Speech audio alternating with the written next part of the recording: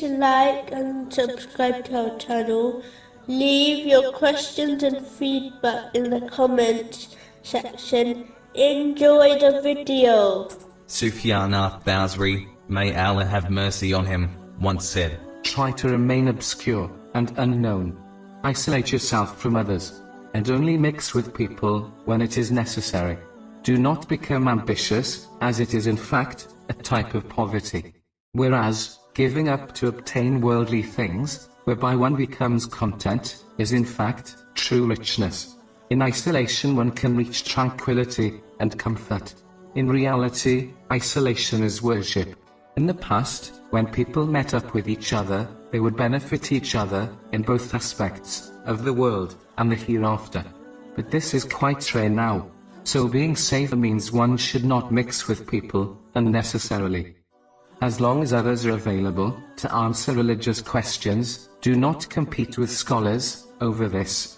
Beware of being someone who loves to be heard, to have your opinion followed, and to have your opinion spread far and wide. Beware of showing off your deeds, as it is more hidden than the crawling of ants at night time. A time will certainly come when both good and evil are presented to people, yet they will not know which thing to follow. Let death be on your mind, always, and reduce your expectation of a long life. When you often remember death, it will make difficulties easier to bear.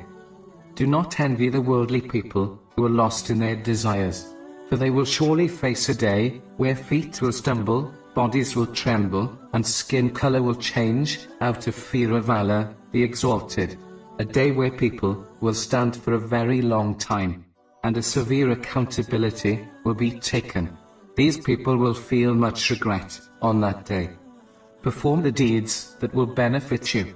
Wealth spent in the correct way will benefit a person in both worlds. But wealth wasted on extravagance will become a great burden for a person in both worlds.